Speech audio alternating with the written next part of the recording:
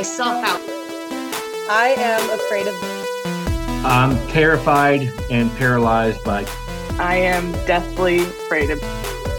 Welcome to the Sum of All Fears podcast with your host, me, Ryan Perrio.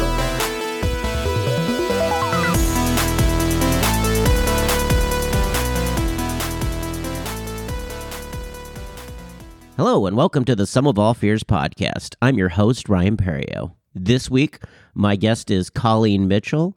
She is the co-host of the This Is Type 1 podcast, and she's a life coach, and you can follow her journey at inspiredforward.com, where she helps other people make the most of their lives. And she's got a very inspiring story. She's been diagnosed with type 1 diabetes, and she talks about how that's inspired her to become a life coach to show others that this is not something that limits you. This is just something you deal with.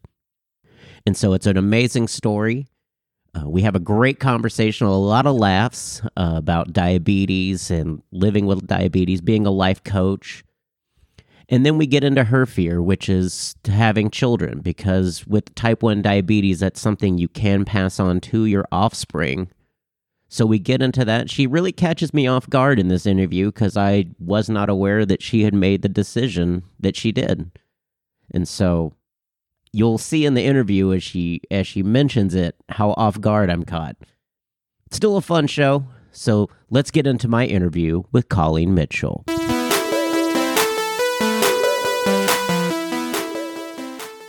All right, my guest this week is life coach, host of the Type 1 podcast, as well as author of the ebook Feeding the Good Wolf, Colleen Mitchell. Colleen, how you doing today? I'm doing well, thank you. So what inspired you to become a life coach? Well, I have been coached by life coaches for about a year in a program called Self-Coaching Scholars. And before that, I spent a year and a half binging her podcast, and it changed my life. And because I've seen how it has changed my life, I've been able to help other people apply those changes to their lives and help them change their lives too. And I think it's really good for people to see the power of coaching, especially if they want to go down a journey of self-development, because we can read all the self-help books we want, but unless we start taking action, we won't actually change our lives. And coaching helps people take action. So that's why I started doing it, is to help people change their lives by taking action. That's awesome. I've always been fascinated by what exactly like a life coach kind of does, and that's a really great description. Is that you help take action. That you're like, okay, you've got these skills. Yeah. What like sometimes people will come home from work and they'll go right to the liquor cabinet or go and grab a bag of chips, and they don't want to do that, but they have no idea why they are still doing that. And life coaches help those people understand why they're doing it and then change the thoughts so that they change those behaviors. Boy, you just kind of read into my life right there with that description. Sometimes I grab the chips and the liquor. Those are Fridays, but double whammy. Yeah. So you are a type 1 diabetic, and you host a podcast with another fellow type 1 diabetic. What is kind of, I guess, the difference between type 1 and type 2 diabetes? So they're actually two completely different diseases, which is really weird because when most people hear of diabetes, they're really hearing about type 2. Type 1 is an autoimmune condition where your pancreas does not produce any insulin. And type 2 is a metabolic condition where your body produces the insulin, but it doesn't absorb it very well. So you'll see a lot of type 2 diabetics on medications like metformin, which are designed to help the body start absorbing insulin. Whereas type 1, we are insulin dependent. So if we don't have our insulin every day, we will literally die. That's the difference. That's a very stark difference. So do you have like a regulator that kind of regulates the insulin, like a device, or? I do. I wear an insulin pump, and that is connected to a continuous glucose monitor. So they talk to each other, and based on my blood sugar from the CGM, my pump will change how much insulin I get. That's got to be, and I love how your podcast is, because I can see how that, because your podcast is how do you live life with this. It's not who I am. It's just something I deal with on a daily basis. And it could, I feel like that could be kind of, I guess, a mental way, just kind of limiting feeling like, oh, I've got to wear this now for the rest of, I've got to deal with this. I've got to learn how to read glucose. And yeah, a lot of newly diagnosed people, because like half of all new diagnoses now are adults, which is insane. But a lot of people, when they're diagnosed, that's exactly their mentality. They see this as something extra on top of what else they have to do. And now they have to think about diabetes on top of everything else. And that can introduce this level of stress that they aren't used to. And they make it mean that there's something wrong with them. And then, well, why can't I do stuff? And then they start blaming the disease. And that's also where I come in as a life coach, is I help people live like their conditions don't control them.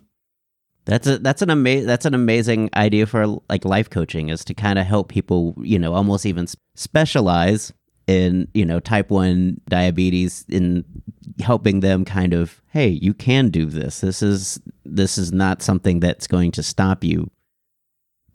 There's like one thing we can't do, and it's go into the military. Okay.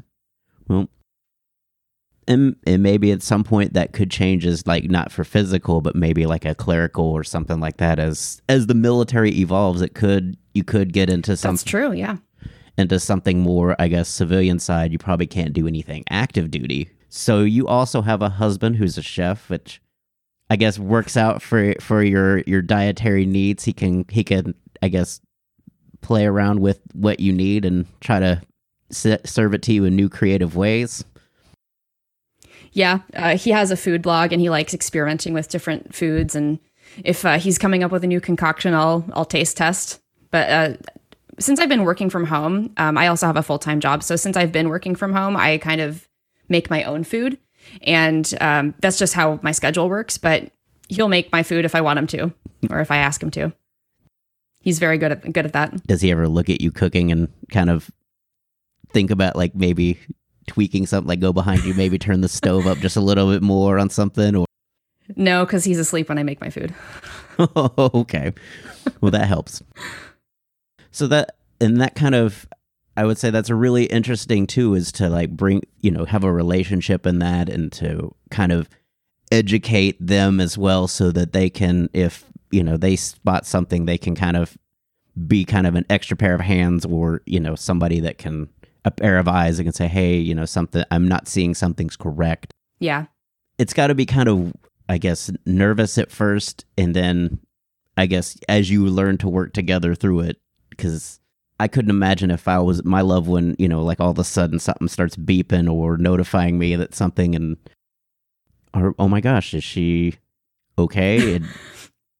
Well, I've had diabetes for over 25 years. And like when my husband and I met, it was in college, and it was like diabetes was kind of this tangential thing. So if he heard my pump go off, he would throw a pack of Smarties, or no, it was a pack of fruit snacks at me. And if I threw them back, it meant I didn't need them. And if I kept them and ate them, then it was like, my number's low, I need to have sugar.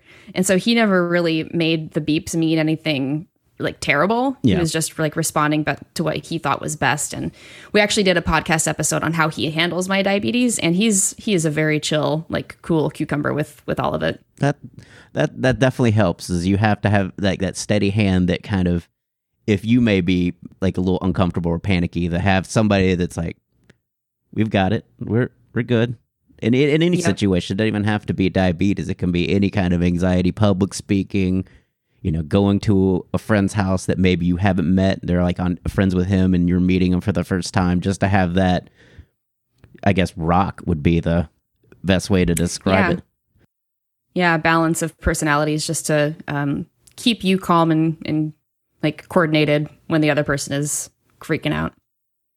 And so you have a really, really, I guess, interesting fear, because it's something that, as your relationship evolves and grows, you may bring, more people to the party, as you may have, in the future have children. Nope, that's actually not happening. Okay. Not happening. No, this was a decision actually made from that fear, mm-hmm. and realizing that I didn't actually have to have children. So when I was growing up, it was the standard, when you grow up, you're going to get married, you're going to have kids, you're going to have a job, like the white picket fence. And when I realized that I am not required to have children, all of that weight just like lifted off of my shoulders. I'm free. You're like Dobby from Harry Potter. It's like, Dobby is free. That's basically it. Master says I don't have to have kids. Dobby's free. Yeah, really. And part of the fear of having children was that I would pass on my diabetes, because you need to have a genetic piece to be diagnosed with it. There's genetics, and then there's like having a leaky gut. So when you're eating things that cause a leaky gut, and everybody has it to some extent, but if you have foods that cause it more, plus if you have the genetic piece, you are far more likely to get it. It's not preventable. And I found out after my dad passed away that my dad's side of the family has a history of autoimmune. I was the first one to get type 1 diabetes. So nobody else in my family has type 1 diabetes, but almost every other person on my dad's side has some sort of autoimmune condition, whether it be lupus, whether it be like a reproductive autoimmune. It doesn't really matter what it was. But just knowing that, it made me feel so much better, and it like re-solidified my decision not to have children, because I don't want to pass that possibility on to them. Maybe it's not type 1, but maybe it's something else that's worse. So I just feel so much better now knowing that passing that on is not even a possibility. And I couldn't imagine living with that burden, because as a mother, you feel like you're wholly responsible for everything your child is, that you've made this. And so I totally get that. Like that would keep me up at night, too. Like what if they get this defect from me, or I have this wrong with me? What if they have it? How am I going to explain to them, or how am I going to let them go? Like imagine letting them go to school and just knowing that maybe that something, if they had type 1, that something may go wrong with their pump, and I'm not there to act. Yeah. Like that's a real fear I see with parents of type 1 diabetics. I volunteer at a day camp for juvenile type 1 diabetics, and that's something that all of the parents are scared of. They don't like it. Sometimes it takes a while for the parents to be comfortable leaving their kids at camp by themselves.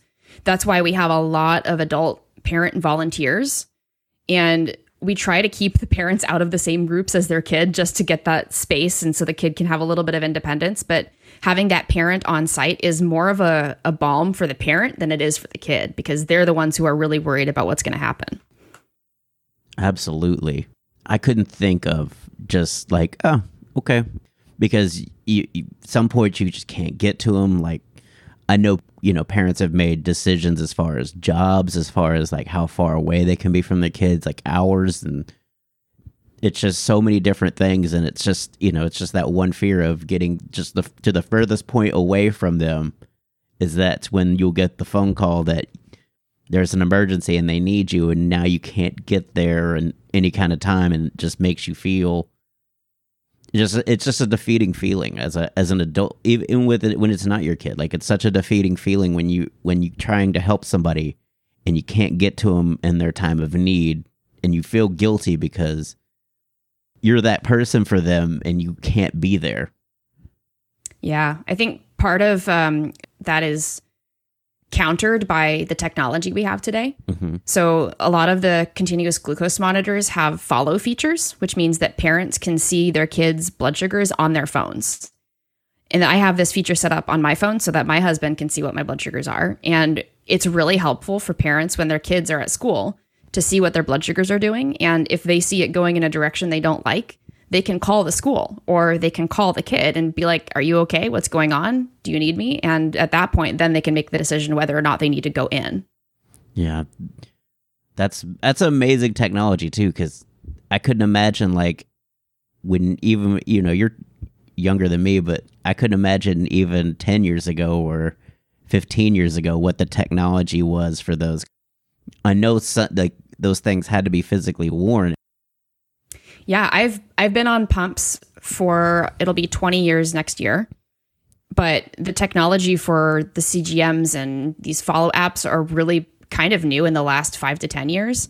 And when I was in elementary school, my mom volunteered in the school office so she could be on site. And there was a situation where my blood sugar went down to 26 mgdl. A normal blood sugar is like between 83 and 100. And your body is at a biological low blood sugar, which is really, really bad if you're below 55. And I was 26 and I was still conscious. And I walked to the office with our principal to get like candy or whatever from my mom. And when I tell people this story who have diabetes, they're just shocked that I was conscious at how low I was. But just the fact that my mom was there was really nice. Yeah. And I'm sure that was a heart skipping a beat moment for her as she's trying to keep it together, because that's another thing too as a parent is even though you're terrified of that, you can't show it. You can't show that your kid that you're terrified right now, or that if something were to happen to their pump or something that you're, having to, like you're saying, you're at 26. How do you tell someone under 10, hey, it's going to be okay, when they think they're, maybe they just feel a little tired or dizzy, but you're like seeing the numbers and like trying to stuff it, trying to feed them the orange Right. hole, like just like chug the orange juice. We're going to be okay. Yeah. That would be, the hard part for me is just to kind of keep it in check, because I have a bad habit of not keeping my emotions. Like, I can be cool sometimes, but I would think in that situation, like as a kid, you could feel it. Like it's that underlying, like your hands trembling as you hand it to them. Like you're smiling, but you're shaking everything. And I just couldn't imagine that stress, or any parent, like for any kind of, I guess, ailment, or I don't like to call them disabilities, but just, situations you live with. And the other perspective is actually showing that fear can help show that kid that being this low is a problem, that you should not ever be getting this low. And so if the parent is really scared, like that might be a good cue or teaching lesson for the kid I shouldn't let my blood sugar get this low because of this, because it's bad. And that's such a great thing. Like I say, you're volunteer, like y'all have these camps for that, to kind of help educate not just the parents but also the kids to say, okay, this is what bad feels like. You need to let people know you can't. Kids will self-medicate themselves sometimes. Like one of my nephews got staph infection because he tried to treat a wound by himself, put a Band-Aid on it and wouldn't tell anybody. And it just, as a parent, you're mortified. You think, how did I miss this? But, when you ask them about it, kids like, it's fine. You're just like, stop it. It's not fine. Tell me. Don't leave me in the dark. And again, you have to take them to the hospital for that. And then as a parent, you feel mortified because now the doctor's like, asking you how you didn't know about it. And it's just, kids can do that. Kids can just put their head down sometimes. And you have to let them know that it's okay to tell people if something's wrong. It's better to tell us early so that we can figure it out before. Because I've seen so many kids when they, like they're hurt or in the hospital, like first thing to say is, I'm sorry. It's like, no, it's not your fault. It tugs at your heartstrings because it's just so hard to, I guess, have that balancing act of give and take, of giving them freedom, but also, taking time to tell us, okay, we're not going to take that away from you. Just let us know if you're hurt or if you feel dizzy, or let me know so I can check the numbers. So I love that that they have now real-time glucose and things of that nature. And that, again, you're also letting kids go by feel. Sometimes, sometimes your numbers may be okay, but maybe just something else is throwing everything a little out of whack. Yeah. How we feel is not always an indicator of what our blood sugar is. Because I can feel like my blood sugar is high and it's actually low. And if I make a correction decision based on that feeling, I would be in really bad shape because I'd be giving insulin when I'm already low. Yeah. So it's always a good idea to double check what your numbers are. So as a life coach in dealing with that, it's got to be a great motivating factor to show people like, this is what I've overcome. And it's got to be it's almost like a resume builder as you look at this, like, look, I've I managed to write a novel. I'm a life coach. I do, volunteer work. You can lead a full life. Like it's so amazing that you have all these, I guess, outlets. Yeah, I want to be an example of what is possible. I've lost 65 pounds as a type 1 diabetic. I've normalized my blood sugars from over a 7% A1C, which is not great, to less than 6%, less into the 5% range, which is considered non-diabetic. And if I can do this with all of the stuff going on in my life, with having had it for over 25 years, then people who are newly diagnosed can also do it. It doesn't have to be a problem, because a lot of people will look at this as a problem to deal with instead of a gift that you've been given to learn more about yourself and become a better human. Yeah, because it's a new level of self-awareness.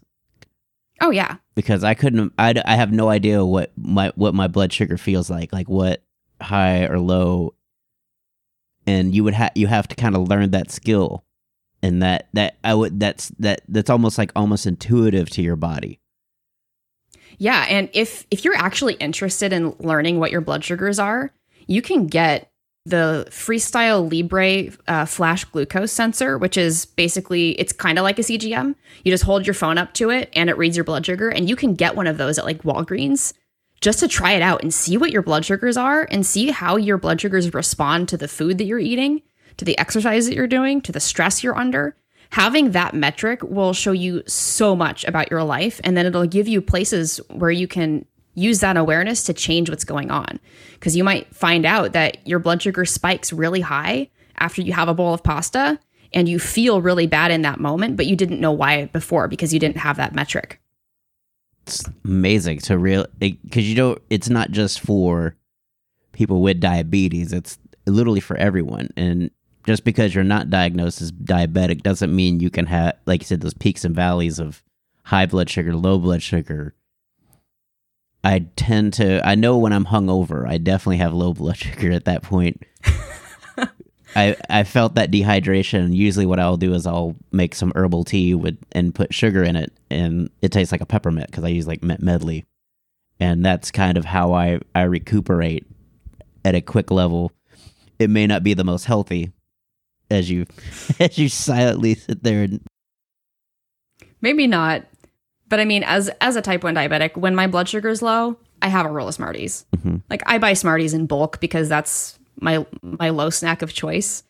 But I also know that if I have too many of them, my mouth will feel disgusting, especially overnight. Like if I have to have too many of them overnight, then I wake up feeling like my mouth is like dry and gross. So I also know that about myself, and that makes it easier to try to avoid it when I can.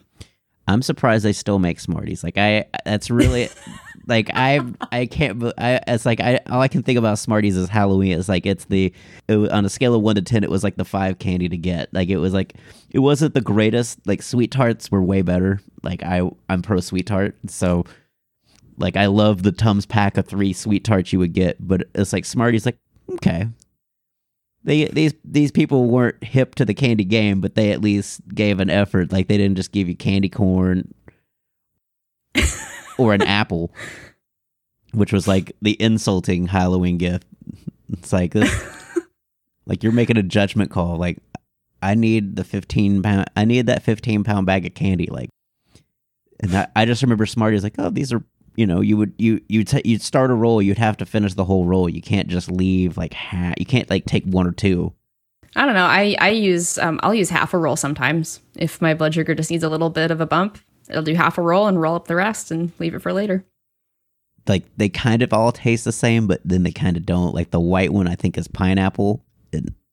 Oh yeah, I never eat them individually. I just eat them all like at once, and then I just get this explosion in my mouth. And like the fact that they're kind of chalky means that I don't want to eat that many. So it's kind of a built-in slow down or stop. I like the texture element. Like what's something I like, but I can't binge. Right. That's exactly what it is.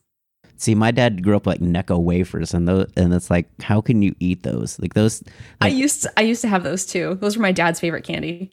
And I've just never understood them. Like, they all taste the same. Like, I don't know why they're different colors. They all taste like antacid to me. They all taste like it's just multicolored Tums. That's all they are. Oh.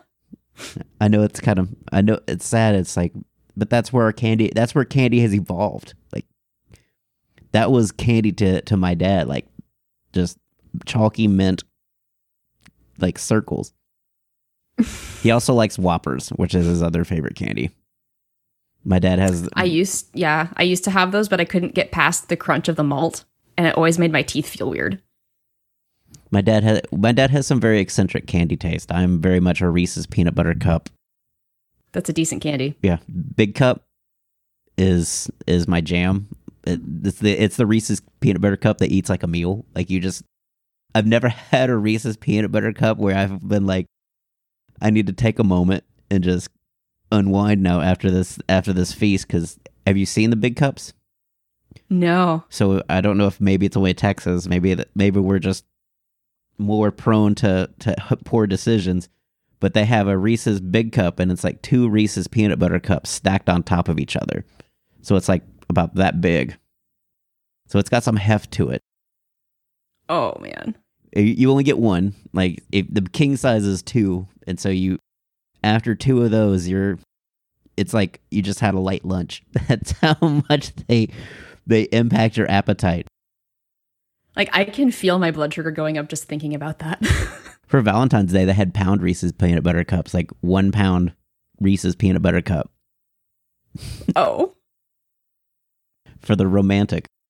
Real romantic. It's a sugar rush. Yeah. So you have to monitor your candy intake for sure. Like, you can't just binge. You can use it as a boost, or, to kind of. Yeah. So when I went low carb, I learned that I am very sugar sensitive. And because I've been low carb for like 5 years now, I have anything sweet is too sweet. So that's why my only candy is the Smarties, and those are only for low blood sugars or to keep myself from dropping low if I'm going to go on a walk or something like that. So I don't have any other candy. Like, candy's just not part of my life. And that's fine. I mean, there are people that just that are not. I'm not a big candy guy. Every once in a while, like I will have that craving for candy. The day after Halloween, I'll go through the store and be like, oh, this pound bag of Halloween candy's $1, and I'll pick one of those up, and I'm still munching on it today. But it's interesting how you can change your habits. Like, you've gone low carb, which means probably little to no pasta. No pasta. Nope. No pasta, no bread, nothing like that. So it's basically protein, veggies. Yeah, a lot of meat, a lot of cheese, a lot of eggs. Middling on the vegetables. I need to get better about that. A lot of fat sources. So I'm really heavy on olive oil. I'm really heavy on salt. Heavy on heavy cream. That's my favorite for coffee now. I used to put artificially sweetened sweeteners in there, so like no sugar, vanilla, and stuff like that. But I found over time that I'm really sensitive to the artificial sweeteners too, which is so much fun. And so now I'm like off the artificial sweeteners. It's kind of bland for people who are used to having a sweet tooth. Yeah, I try to stay away from artificial as well, mostly because I was a drinker before I did comedy, and one of the things I would drink was a rum and Diet Coke, and because it was NutraSweet, your body doesn't know how to process that sugar, so it would keep sending the unprocessed sugar along with the alcohol through your system over and over, so it wouldn't process out, so you would just stay in an inebriated state longer. Oh. And so as I got older and realized, like, that's probably not healthy, that your body doesn't know what to do with it, so it just it sends it through again and says, maybe it's something I can use next time. And so even when I drink soda, on the rare occasions, I try to only get pure cane soda and stuff like that. Like, let me have the devil I know versus the devil I don't. Because I'm always worried, because as a kid, you drank Tab, and then saccharin they found long-term effects that maybe, initially they didn't find, and now all of a sudden these longer, as it's been out longer. And so I've always just kind of stayed with plain old sugar. Yeah, and if you're really in tune with your body, so I did an elimination diet where I was able to kind of reset my taste buds and found that I'm really sensitive to some other things. But if you can do that, then you'll get really aware of how the artificial sweeteners affect you. I found that I am no longer able to tolerate erythritol, which is one of the supposedly best artificial sweeteners out there. And I know within like a couple bites if I've had it because I'm instantly nauseous. And so if you're really in tune with your body like that, you can figure out which ones are good for you and which ones are bad. And I feel, again, that comes from a skill and, just of knowing your body. You have to on a reactionary level. It's like, okay, like dietary wise, you have to kind of be on kind of a guard because if something could either spike or I guess take away sugar, since you're not having children, I mean, that's got to be a huge burden. That's probably the biggest way to alleviate that fear whatsoever. Oh, yeah. 100%. I mean, if you look at the overall cost of having kids, it's not just financial. It's like mental, emotional, and like it costs your career if you are on a career path like that. I've made the decision that not having kids is the best for me. Like other people can have their opinions. And actually, when I told my parents, they were like, "Yeah, we agree. You probably shouldn't have kids." I'm like, "Thank you. I'm glad you agree." It's like, wait a second. Now I got to rebel, and now I'm going to show you. Yeah, that's not in my personality, and I wouldn't ever like have a kid just to like prove something. You definitely get some proof with an offspring. Like you would have a little you. Yeah, and I have a niece, and she actually looks just like me, which is hilarious for me making fun of my sister. But having a niece is enough. Having kids at diabetes camp is enough. I don't need to have my own kid to get a dose of kids every now and then. Yeah, you come home. You can. Those are the kids you can enjoy and then give back. Give back.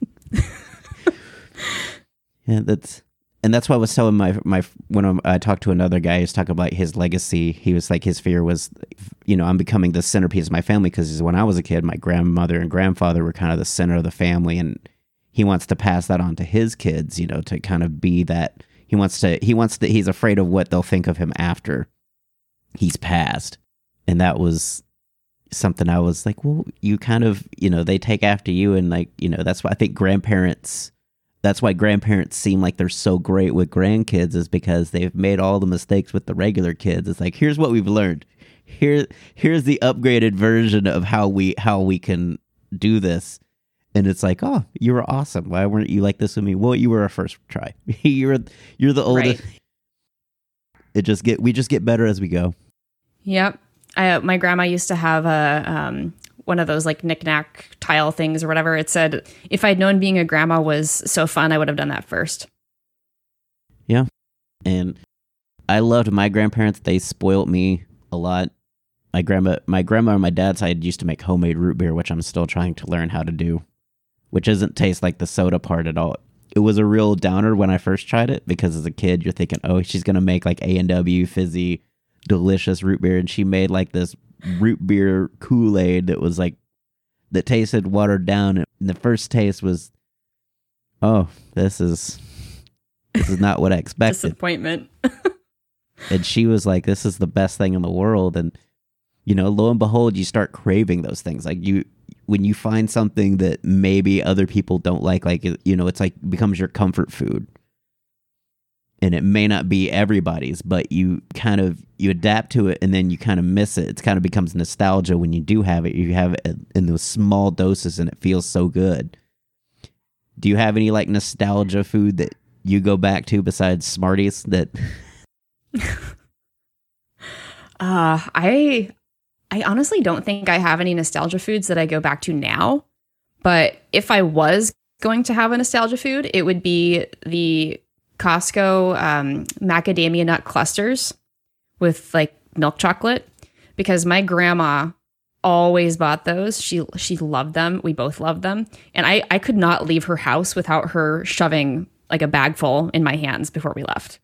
So that would be my nostalgia food, but I choose not to have it anymore because it would mess up my blood sugar so bad. It's amazing. She just just take them with you because I feel like she must have felt guilty that she got so many. Oh, I don't know if she felt guilty. She just wanted us to leave with a bag full of food. Like she would give us those individually packaged Rice Krispie treats. She would give us pretzels. She would give us the macadamia nut clusters. We couldn't leave without snacks. It's like Red Riding Hood, just with a basket full of goodies. Pretty much. Well, this has been an awesome conversation, Colleen. I appreciate you doing this. Where can people find you on social media if they wanted to look up the type 1 diabetes and all that information? So I have a couple Facebook pages. I have a Facebook page called This Is Type 1 with the numeral 1, and also Inspired Forward. And I think you can find all of these links on my website, which is inspiredforward.com. Awesome. Well, I look forward to talking to you again. Maybe we'll have another fear here down the road you want to share with me. Probably. Thanks again. Thank you. So that was Colleen. Man, we had a lot of jokes about candy and just life in general. It's a very inspiring story. I enjoy that she's made a decision on not having kids. Even though that caught me off guard, I wasn't aware that she had totally ruled that out before I started this interview. So I thought, if you do have kids, or I was under the impression that maybe she did want to have children and just was, apprehensive considering she's type 1 diabetic. But it tells you how much of a peace of mind you can put fears like that when you can make decisions like that and be good with that decision, not just okay, but good. Like, yeah, I don't want to have children. Okay. No one's making you have children. There's no,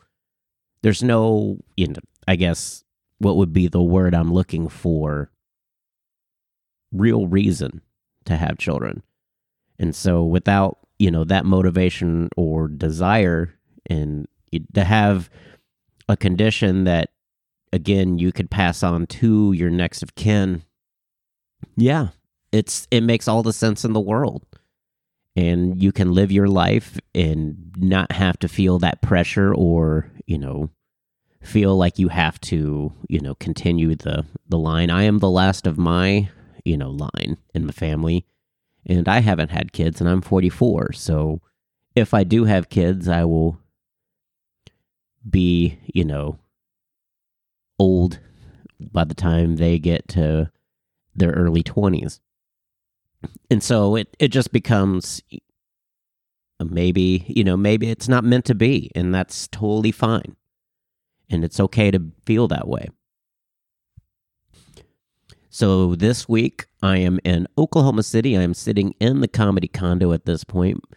The other comic on the bill has went out for food, so I am here alone.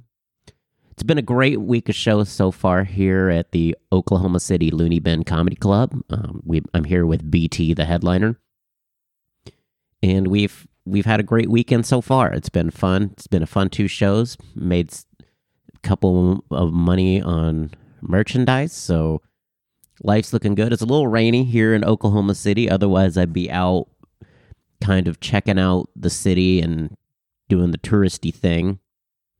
Did some shopping, done some cooking, some amazing pasta dishes. I'm about to go to this gyro place that's supposedly really good, and so we're going to try that while I'm here.